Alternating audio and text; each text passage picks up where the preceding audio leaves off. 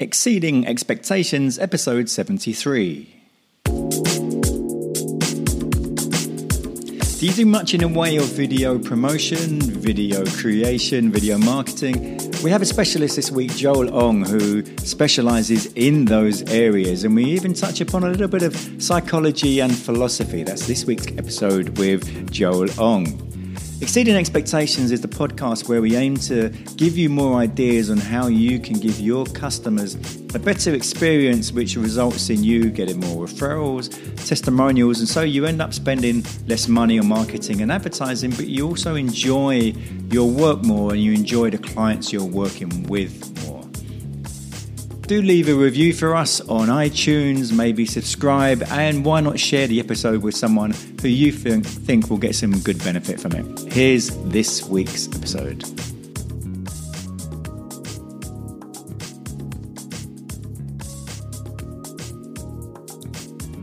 Exceeding Expectations, my guest today is Joel Ong. How are you, Joel? How are you doing? I'm great. And Joel, you're based in Singapore. Yeah, that's right. Which is, we just were talking about weather, and the weather there is far, far better than what we're experiencing here in London. Yeah, the weather, for people who don't know and haven't visited Singapore, is based in Southeast Asia. Essentially, we are a tiny dot on the world map. So it's not like a very big island by any means. You could get from one end to the other in about an hour. So that's why it's really convenient. It's always summer all year round. There's tons of rain. And I think the biggest downside would be the humidity.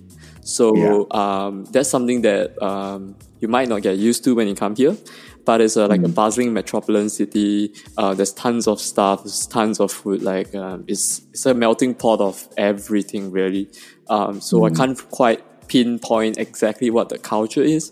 But it's an amalgamation of every single thing together. So that's what makes it special.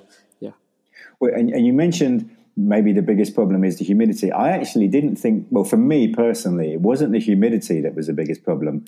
It was all of the shopping centres, the air conditioning was so cold that you'd be outside and it's really hot, and then you go inside and it's really cold, and it just that was the worst part for me. It still happens today, and even especially in the corporate buildings. So people who are working in the corporate banking sector, especially, they often have to wear a jacket, and then when they leave the exit, they have to take it off, and you can often catch a cold quite easily that way. Yeah. Absolutely, yeah. Well, Joel, so tell us about what it is that you do. What work is it that you do? So essentially, I help business owners to understand the language and the power of video. So one of the big reasons is because everybody nowadays can shoot and film a video on our mobile phones very easily. So, and you can go onto YouTube and anywhere else. There's widely free open resources, guys. You can, pay for courses to learn pretty quickly on, how to shoot and edit a video. So the main difference here is really understanding the psychology behind it and how to leverage it as a medium, as a tool. Not just for YouTube, where creators are doing it for entertainment purposes, but really how can you put it into a business format where it improves the experience between you and your customer or between you and your team, and it helps you to build better relationships with them so that you can unlock more potential in your current process or your business model. And so how did you get into doing that? I stumbled into it actually. So I started out in the fashion photography space, particularly doing portraiture. About 5 years ago, and I was doing it as a freelancer because I wanted to travel, and I was very young. I was 17. I'm 23 now, and back then, I wasn't able to afford being able to travel on my own. So I wanted to figure out, is there a way for me to fund my own expenses while I was able to travel and meet new people, new experiences, cultures, learn different languages. So that segued into that, and then eventually I found that, videography or videos is a series of images combined together. And I was able to marry my love for speaking to people and understanding what makes them tick, what makes them special, the essence of each person, and then be able to capture that on some platform or a medium that you can preserve forever. And people all around the world can see it at their own pace at the same time. And so that's where I really started to understand, like, hey, I wanted to find a bigger impact beyond just making pretty photos, making pretty videos, and, getting all the likes and followings on Instagram. And I asked myself, what is the biggest vehicles on the planet today that has brought about the biggest change? Like if you look at Apple, you look at Google, you look at Samsung, or even Huawei, they changed the world because they are fundamentally business vehicles. They are corporations. So I really started to see businesses in a different light. Previously, I was extremely skeptical. I was like, businesses are out there for profit, money grabbing machines, and I didn't quite take a liking to them. But when I started to speak to more business owners and really understand why they started what they do, especially founders, and why they love their jobs. A lot of times they started out wanting to make a difference, make a change. They saw a certain problem there that they can solve, and they saw a group of people that they can help. So, and I see this as a big problem because 97% of businesses fail in the next 10 years. And it is sad, this statistic, because it's not just the business that fails and the team that relies on the business for income as their employees, but also all the customers that depend on that business to solve a problem that they have.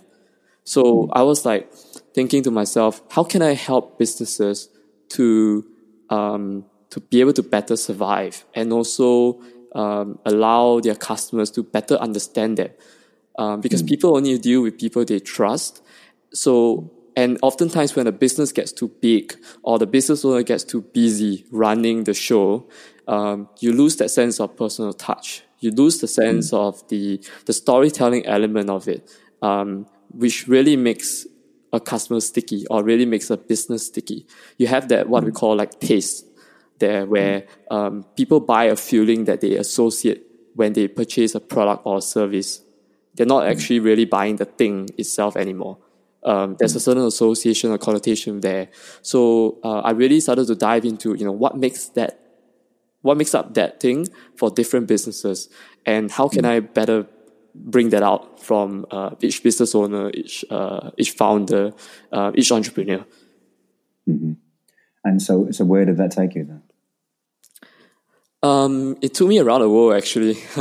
So it's fascinating. I mean, I loved hotels. I loved the hospitality industry.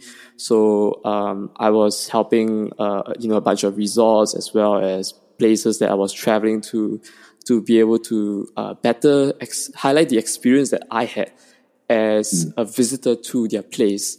Beyond just your cookie cutter stuff you see online where, it looks pretty, it looks fancy, it's a nice beach. I wanted to showcase the staff, the experiences, the small bits and minutiae of detail that would allow someone to remember the place and then be such a raving fan that they would share it with their friends. So that became a tool that people could take and then share it around, so that people could understand what they were talking about. Because oftentimes when you hear stories, you tend to try and imagine what it's like. You don't actually get to see it. So that was one of the problems that a lot of them have.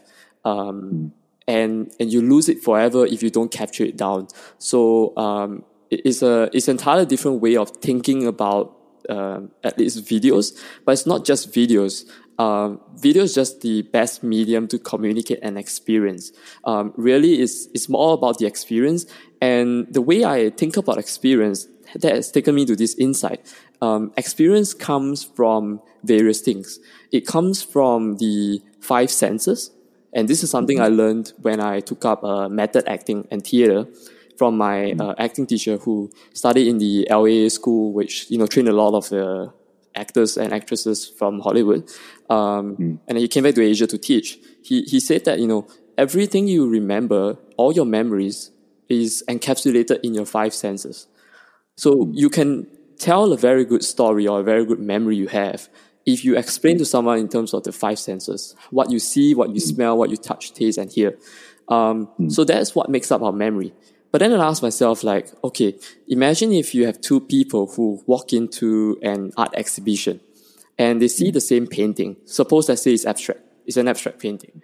One person feels that that painting is amazing, it's the most beautiful thing ever, and decides that, hey, the painting is worth what its price point is, let's say, for example, $1 million.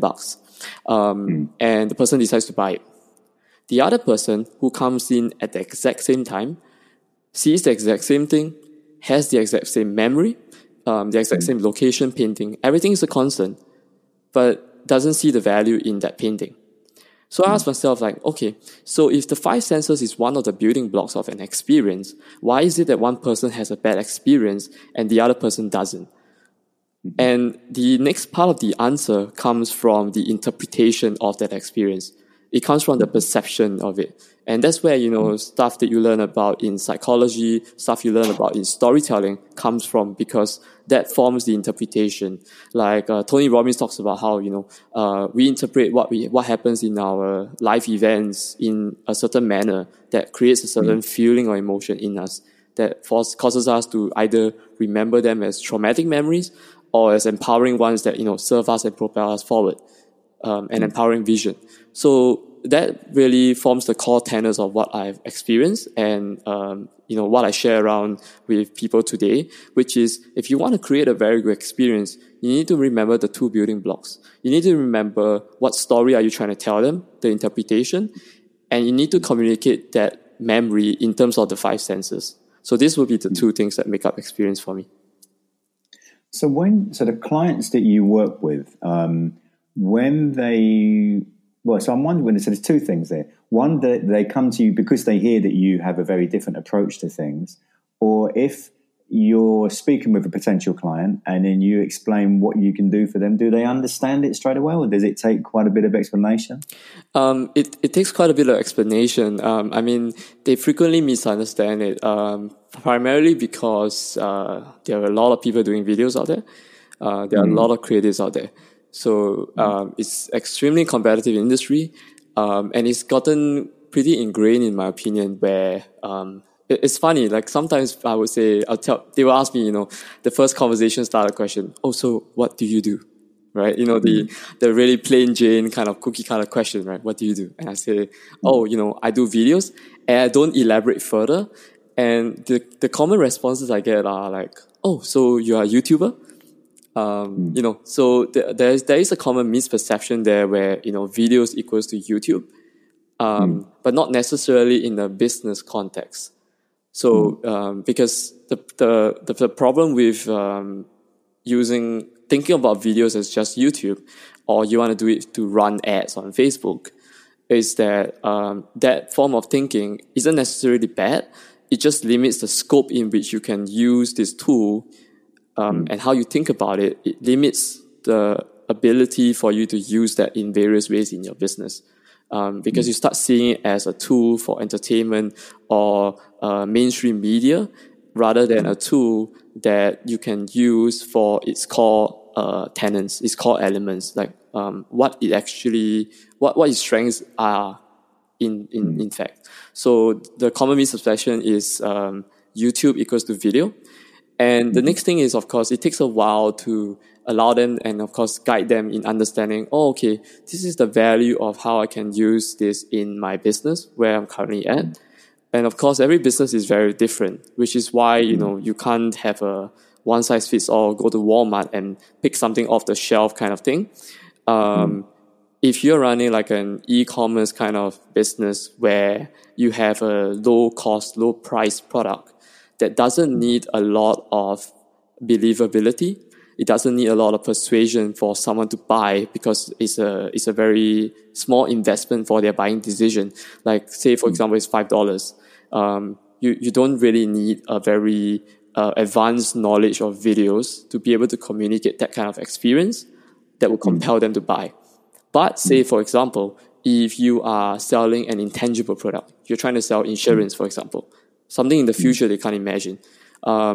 say even I had a prospect who was doing a patent for one of the motorbike parts. He wanted to use images for the motorbike part. And I asked him, like, how would the image, a static image, communicate how much easier it would be like for a bike rider using your solution when they're riding on the road for long periods of time? How would a single image communicate that? Because even you just telling me verbally, I can't quite imagine what your product is, because it's so sophisticated. He's gotten to a point where he's so deep in the technical details that he can't bridge the gap with someone who doesn't understand his product at all and is knowing it for the first time. So those are some of the common things that I observe between people. And this is where, if you start to think about, I could create a video that, allows someone to put themselves and draws them into the perspective of a bike rider. I see exactly how the seat looks like. I see how I sit in it. I see how much more effortless I can be when I'm riding because of your solution. Then it bridges the gap a lot better. So those are some of the things that I have to walk them through. So typically, what sort of clients are you working with? Typically, I'm a big fan of personal brands, because personal brands, a lot of times people work with you as a person. So their personal story, their personal brand is very important. So they need a lot more help and tools that they can keep in their tool belt to use for that purpose. I also work with a lot of businesses that have a higher price or higher valued product or service, because it's a lot more difficult to convince a customer or a prospect to purchase from you. So I work with those people a lot more. Those who include, for example, your consulting companies, your software IT companies that sell like some form of like CRM solution, for example. Work with like real estate as well, but it's a lot easier because real estate, you have a physical home that you can show. It's a lot more of the features of the place. And every buyer is different, so they would see different benefits for that video. So there are a lot of different things there, but primarily it's really it's a video-based solution combined with some form of marketing strategy behind it, going to contribute to the business model of the business. So one of the main problems, if you think about videos as YouTube or advertisements or branding, is that it doesn't add to your bottom line. Because you can have branding, but it doesn't bring in the cash flow or the marketing. So I like to marry the two, which is, of course, there's no guarantee that, you're going to increase your bottom line. But how does this fit into your business process and model in such a way that you can see how, okay, as an executive, this makes a sound decision that I can use to further optimize my system or process. So that's the way I think about it. And I mean, I know you've got a few stories to illustrate some of the things you do. So let's talk about the world's first oil paintographer you were mentioning. Yeah. Oh, so the world's first oil paintographer. He's a client of mine. His name is Charlie, and what he does is he spent I think close to about 40 years or even half his life. I mean, he's pretty old right now in as a photographer, and he spent the bulk of his life learning about photography, art, and design. So these are the three main tenets of his area. Won international awards. Like, it's such a long list that I can't remember everything off the cuffs. He's been like asked to open up schools in like in the Middle East as well as China, India, stuff like that. And he used to be based in the States as well, where he first came up with that invention. Essentially, what he does is he merges oil paintings with photography. So an oil painting, the problem with it is it takes forever to produce a painting, to see the end result. And so, when you want to purchase an oil painting for yourself or your family, there is a problem there because of the time. So he managed to combine this art form where he would sit someone in the dark and you would paint them with a torchlight instead of an oil paintbrush. And he can do a live demonstration of it, and in less than 30 seconds, you would see an exact oil painting image that appears in the camera from him painting you with a torchlight, which is just incredible. So that kind of experience, I experienced it live when I sat with him and worked with him.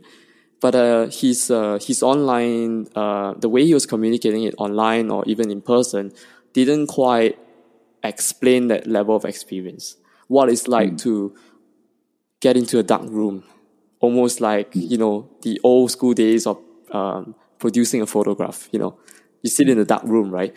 And then, just seeing seated in a simple chair, he sets up everything, and then he just holds a torchlight, and then you see him just like brushing your face, right? And then instantly at the end of it, he just points towards the camera that has always been there on a tripod since the beginning. And on the screen, it just appears an exact oil painting of yourself, but in the camera.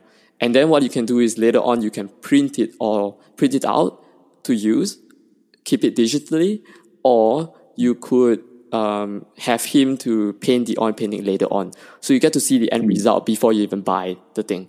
And that kind of experience is something so unique, so bizarre that people don't quite understand. But he's very good at being able to communicate that experience on stage, live, in front of thousands. So what makes up that kind of experience, right? The kind of experience that makes it so special is really because it's real time. There's no gimmick about it. It's not photoshopped or anything. It's pure craftsmanship from his technique of using his understanding of light and how it bends and how it's captured on a camera. So being able to communicate that kind of craft, especially, with craftsmen of all sorts of types. You have those luxury watches, right? Like Patek Philippe or whatever. When I watch those craftsmen, the way they work, it takes years of skill to be able to do it. Just like how a sushi master takes years when they apprentice before they finally graduate as the master chief chef, But people, me as an outsider looking in, we don't quite understand and appreciate the value in and the time that it takes for craftsmen like them. So that was one of the ways that I've managed to help him to improve the experience. And then he was able to use that video that we made for him, share it around. He didn't really do much with it, but there were people from the Prime Minister's office in Jakarta, in Indonesia, who called him up to ask him about it. Because the guy was an art lover. There was a couple of people from the States as well who even called him up. In Singapore, there was one of the ministers of state that also called him up as a result of that. So really it's like, hey, if your business is really doing well, how can we reach out to more people and be able to have a better experience for them? So they remember you and they share it around with their peers or friends. So that was the story of the oil paintographer. So for people who are trying to imagine what it is that you're describing, is there any way that they can see the video that you mentioned, or is it online anywhere? Yeah. It's on my website as well, actually. It would be the very first video you see if you go to tapeyourtime.com, www.tapeyourtime.com. And that's tape, T-A-P-E. T-A-P-E, yeah. It's a pun on the word taking your time, but if you click the big play button there, you'll be able to see it, and then understand, the years of hard work that he has put in.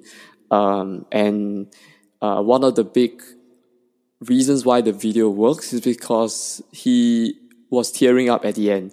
He was nearly tearing up at the end, because it represents his life work, and he wanted to find a way to pass it on, because he didn't want it to die at his hands, literally, and not have his craft passed on. So that was really one of the emotional, touching moments of the video that I think that if anybody who's listening to this, if you're running a business, if it's a product, how has someone used that product and impacted their lives in some very special, memorable ways?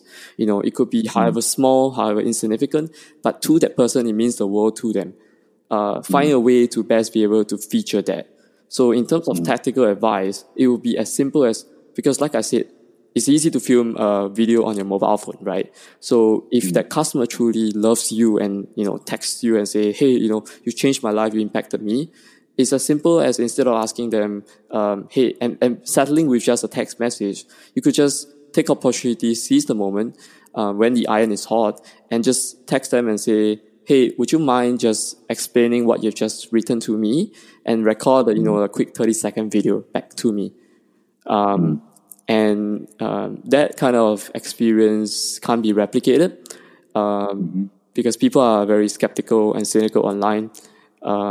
You could manufacture or fabricate a testimonial or an experience, but when people see it for themselves and you don't say anything else, you're just like, hey, see this, and come to your own interpretations or conclusions about it, it's much better because people change.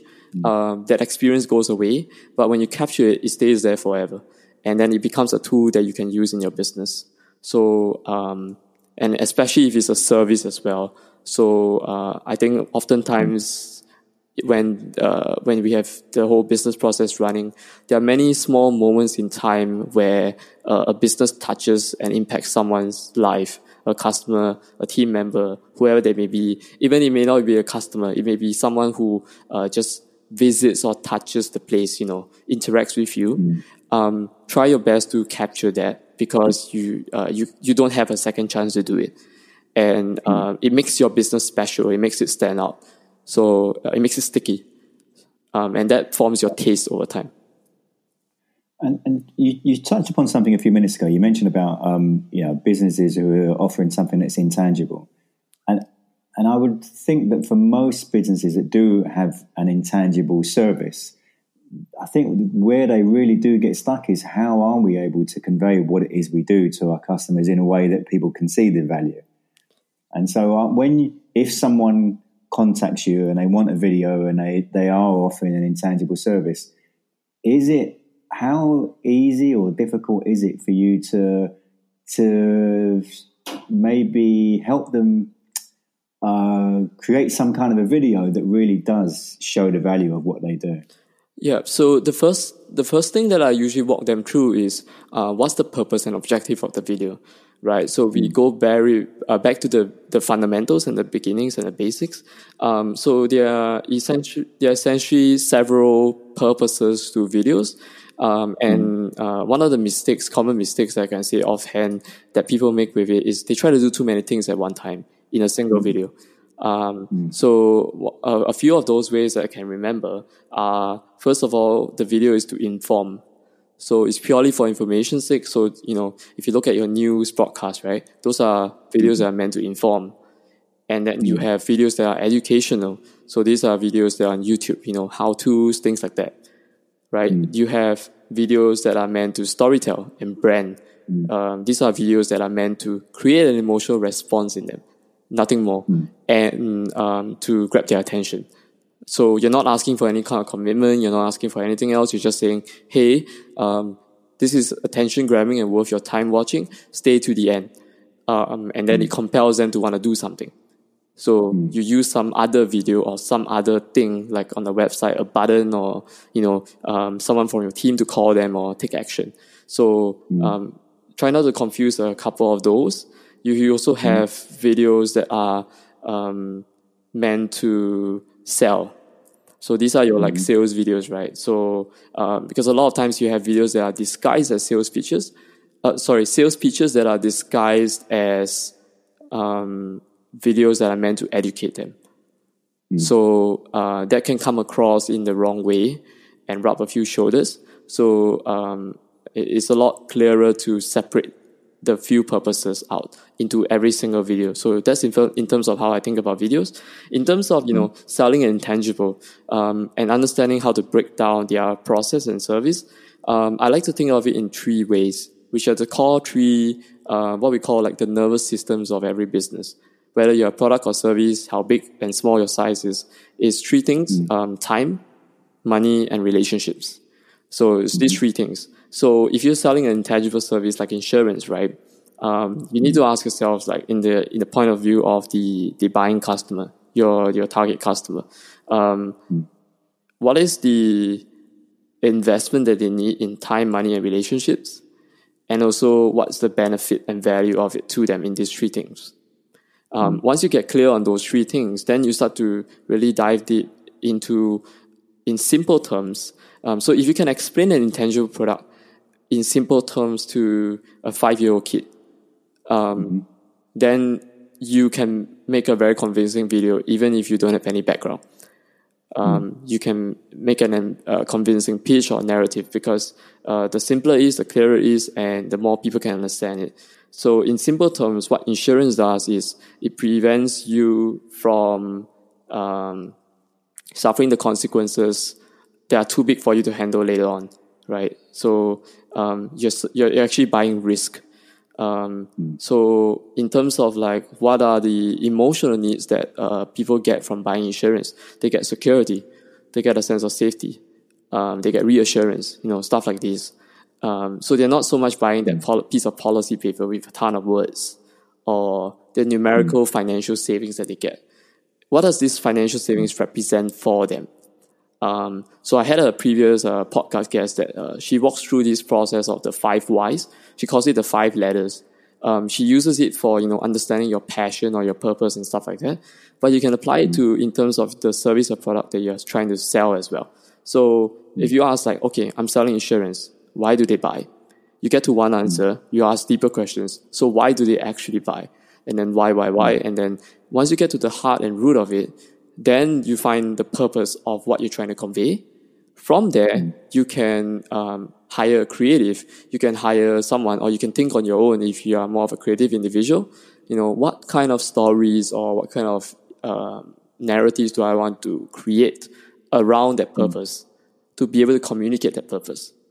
So a lot of the work is done in the front end of getting the purpose right and clear first. And then the creative ideas will come easily because it's clear.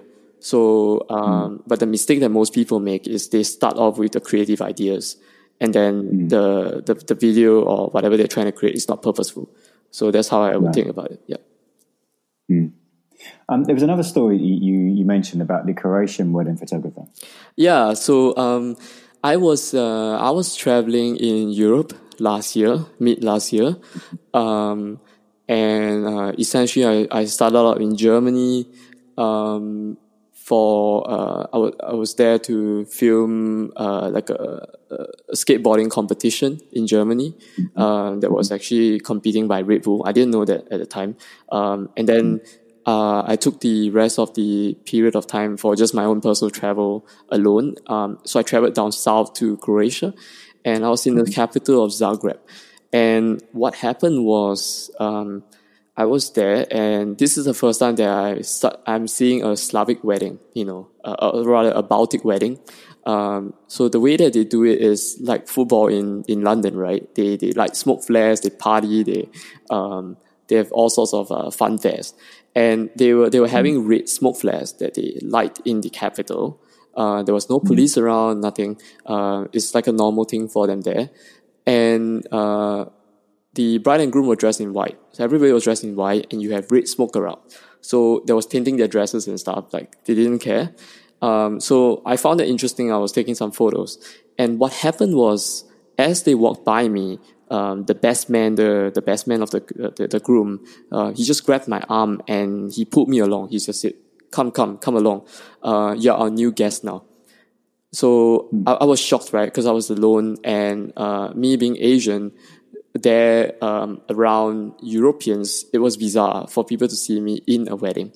So that already highlighted a very different experience. So the takeaway from that would be, you want to throw someone off what they typically or conventionally would think is the experience, and then paint it in a positive light. So someone could interpret that experience as completely bizarre, like, why is this person being so weird? But I took it in the form of, oh, hey, this is an opportunity for me to be a part of a wedding that I wouldn't otherwise be a part of. So I got invited into that wedding. So he touched me on the first hand as the best man for the wedding. The next thing that happened was, the photographer of the wedding, he's a Croatian local photographer. He started to teach me some Croatian words. like Fala, do Virginia, like Kako Sitanas, and started to teach me the wedding songs in Croatian. And then that allowed me to fit in better with the group. And then eventually more and more people saw that I could speak Croatian, or at least sounded correct, and was enjoying myself. And then they started to welcome me into the group, right? So it became like almost like a tribe, which is a concept that I love a lot. It's not just customers, but a tribe of people that support you, that inspire you, that want to learn from you, that would follow you, right? And then you're a leader of a movement rather than just being a business that's offering a product or service.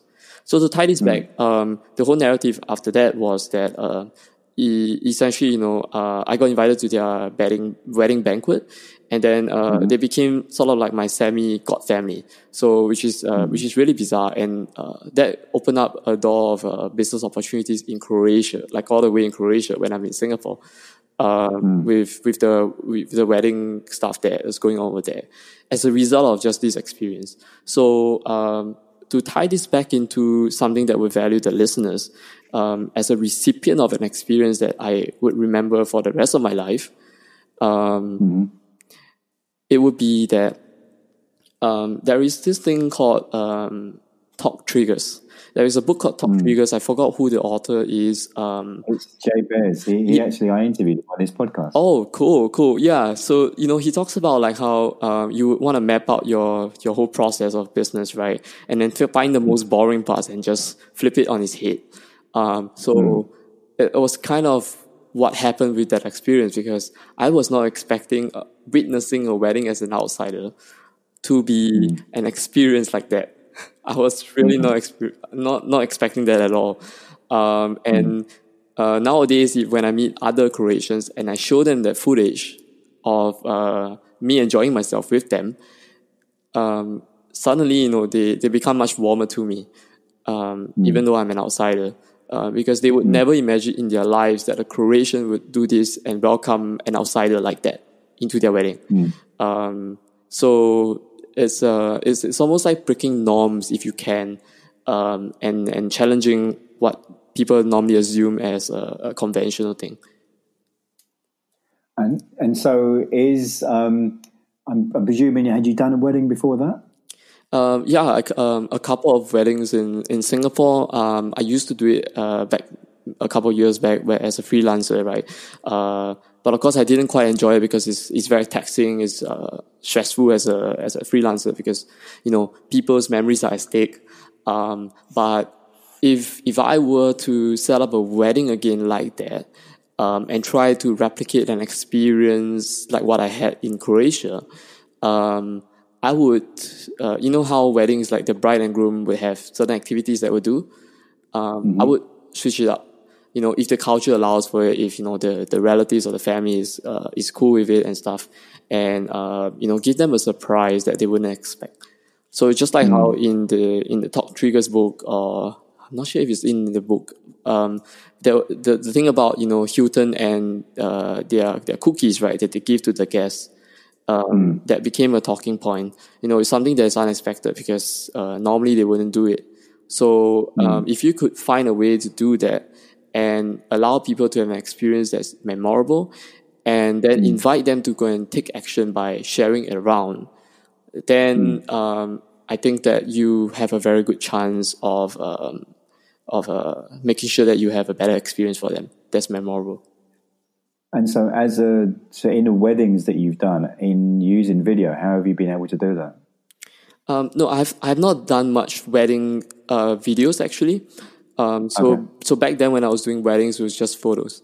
Right. Yeah, but if I do have friends who are based in the States or around the world who are currently also doing wedding videos. The main important thing is to capture the intimacy between the bride and the groom, because that's something that, like how often, marriages and divorce rates are going up, right? The passion dies in relationship. Oftentimes because people stop being appreciative of one another. They stop spending the time to listen to their partner or, showing and expressing their care and concern. And a lot of times it's because of life gets in the way, or, shame, or your ego, or certain insecurities act up. And if you have a wedding video that encapsulates the essence of what it felt like when they first started the relationship, or where they tied the knot. It can serve as a very useful and powerful reminder to rekindle some passion in the relationship later on. So that's something that I would think that is something that would be preserved forever, that would be special to the bride and the groom for the wedding videos. Yeah. A few minutes ago, near the start of the recording, you were talking about YouTube and the way people think of video and YouTube. What do you think are the frequently misunderstood issues by the customers you work with? They think they have to post all the time. Because on YouTube, you normally follow creators, right? You follow people who post pretty frequently and regularly. And they do what is called maintenance videos. So videos that are there to keep the existing subscribers engaged. Now, it depends on what context and trajectory and approach of business you take as well, and where you're at. If you have a team to do maintenance videos for you, then that's great, right? But that wouldn't be the first thing that I start off with. So it'll be too soon of jumping the gun, because maintenance videos are more advanced. And the common misunderstanding is that you have to create maintenance videos for your business to survive and thrive. It's going to get you more subscribers, yes. It's going to get you more followers and more likes, but it doesn't really help you to grow your business, not at the initial stage. So you need to have videos that fundamentally improves the relationship you have with your customers. Maintenance videos doesn't really do that as directly as something else would. Say, for example, a video that encapsulates why you do what you do. What's the essence of what you do. Something else, even a sales video that just explains your pitch and what benefits you can bring from your solution and what you can offer to your customers, right? Maintenance videos are really there to maintain a YouTube channel or social channel. So that's the common misperception that I get most frequently all the time.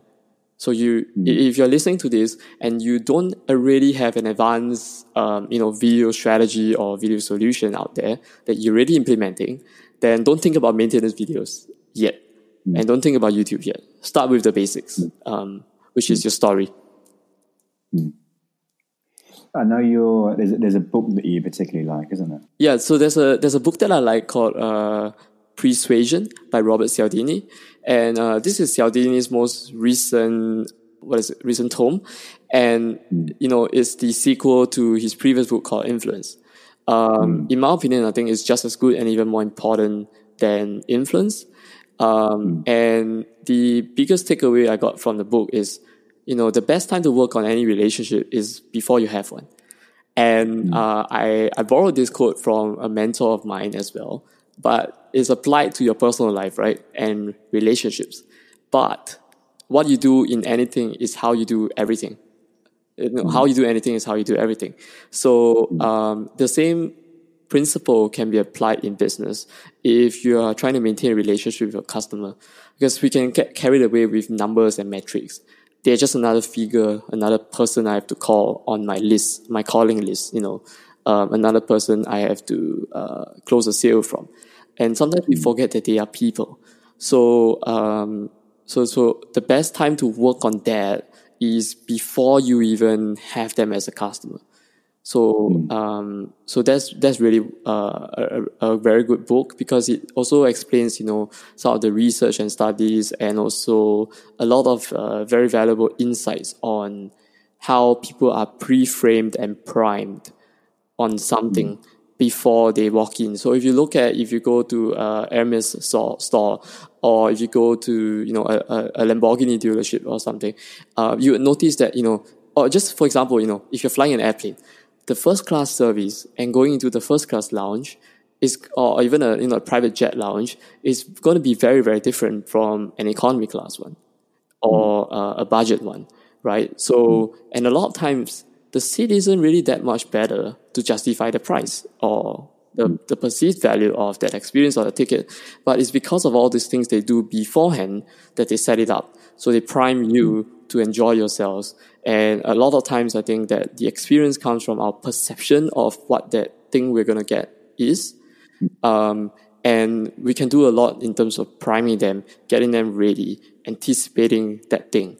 And of course, then on the flip side, you got to manage those expectations and know exactly what you're setting up, people up to as well, because you don't want it to lead to disappointment where you can't fulfill or and deliver and under-deliver. So that is, of course, a balance.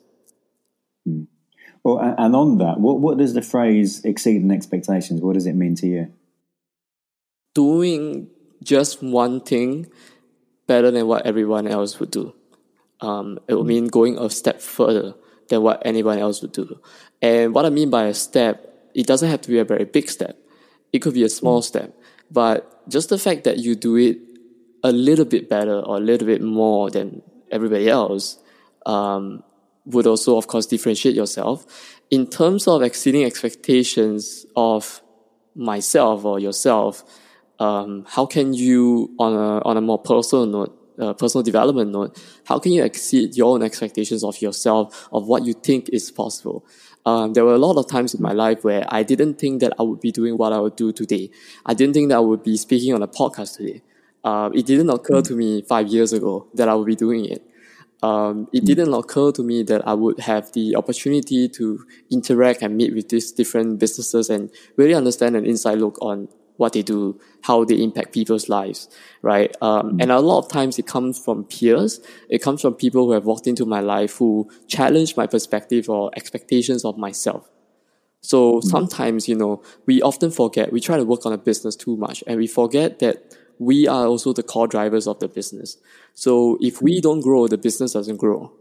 So, and also, of course, as the business grows, we have to grow along with it. So we always have to remember that, and how can we constantly elevate our thinking? Because I think that people who are more successful than other people, there's not much difference between them beyond their thinking. There's really not much difference, and also the identity, what they associate themselves with, what they expect on themselves, and so I think that exceeding the expectation would be good. There's also a word of caution though, which is that if you're an achiever like myself, you can be very hard on yourself as well. So you may put yourself an expectation that you cannot ever fulfill. It's an unrealistic expectation to expect of any human being to be perfect all the time or to not make mistakes or, to try to control everything. So exceeding the expectation can also mean removing it and not having the expectation at all. So, it's going a little bit into the philosophical, my philosophical perspective on the term, the quote. So, hope that helps. And if people want to find out more about you, Joel, you mentioned about your website before. If you repeat your website again and what would be the best ways for them to find out more about what you do? Yeah, sure. So my website is www.tapeyourtime.com. So TAPEYOURTIME.com. So Tape Your Time. And on the website, you can speak to me further. You can fill up a form, apply to if you think you need some help or you just need some clarity on how you think that you can use a video to help you to grow your business.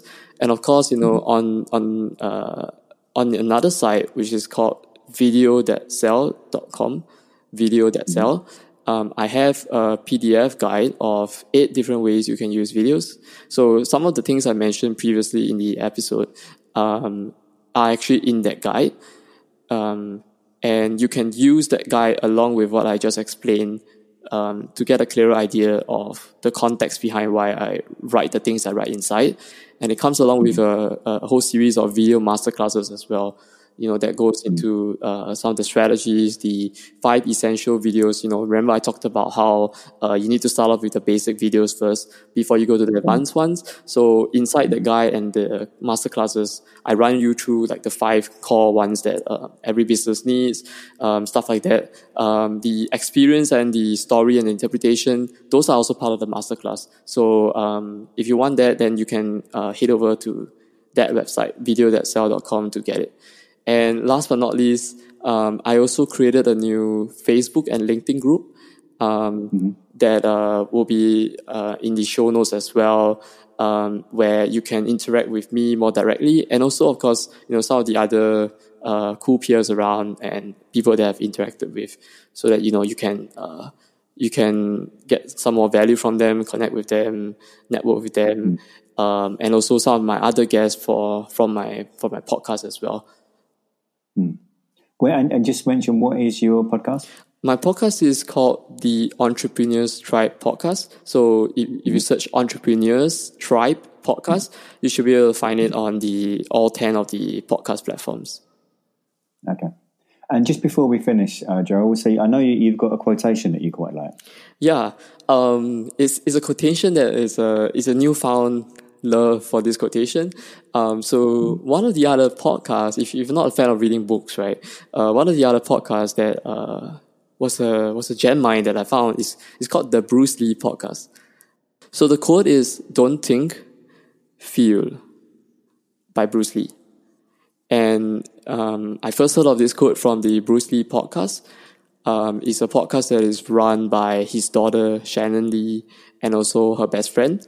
And it's a very different kind of podcast because it's really just the two of them having a conversation as best friends.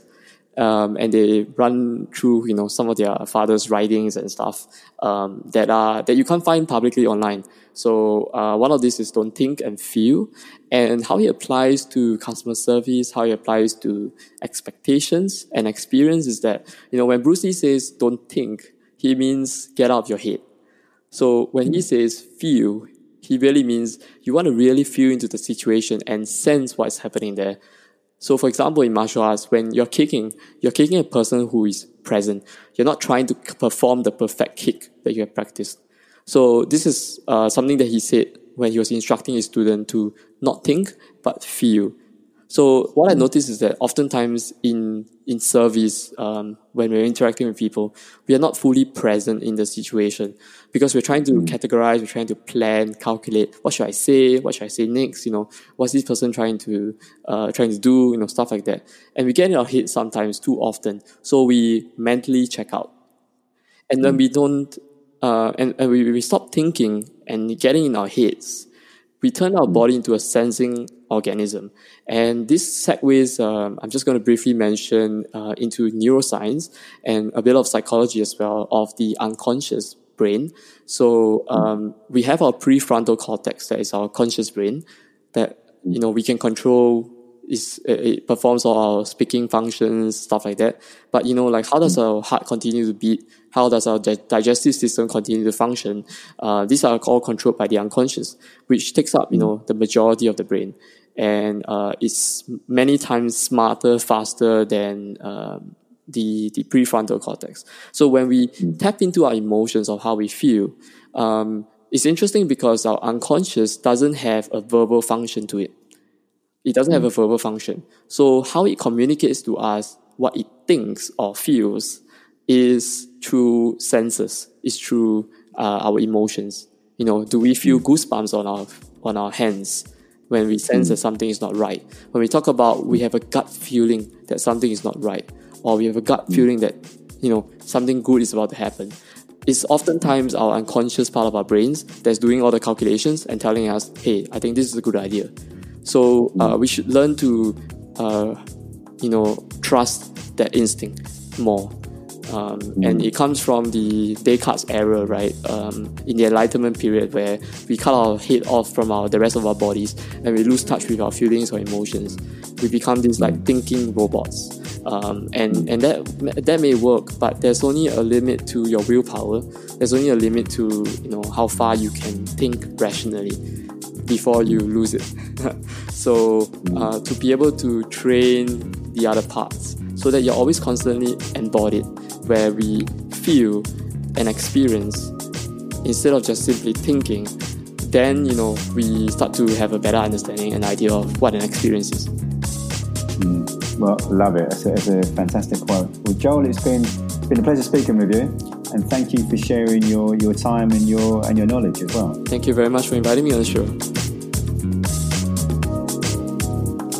Next week is episode 74 with Susan Bowles, and she helps companies where they have issues such as lost invoices, overdue payments, clients slipping through the cracks.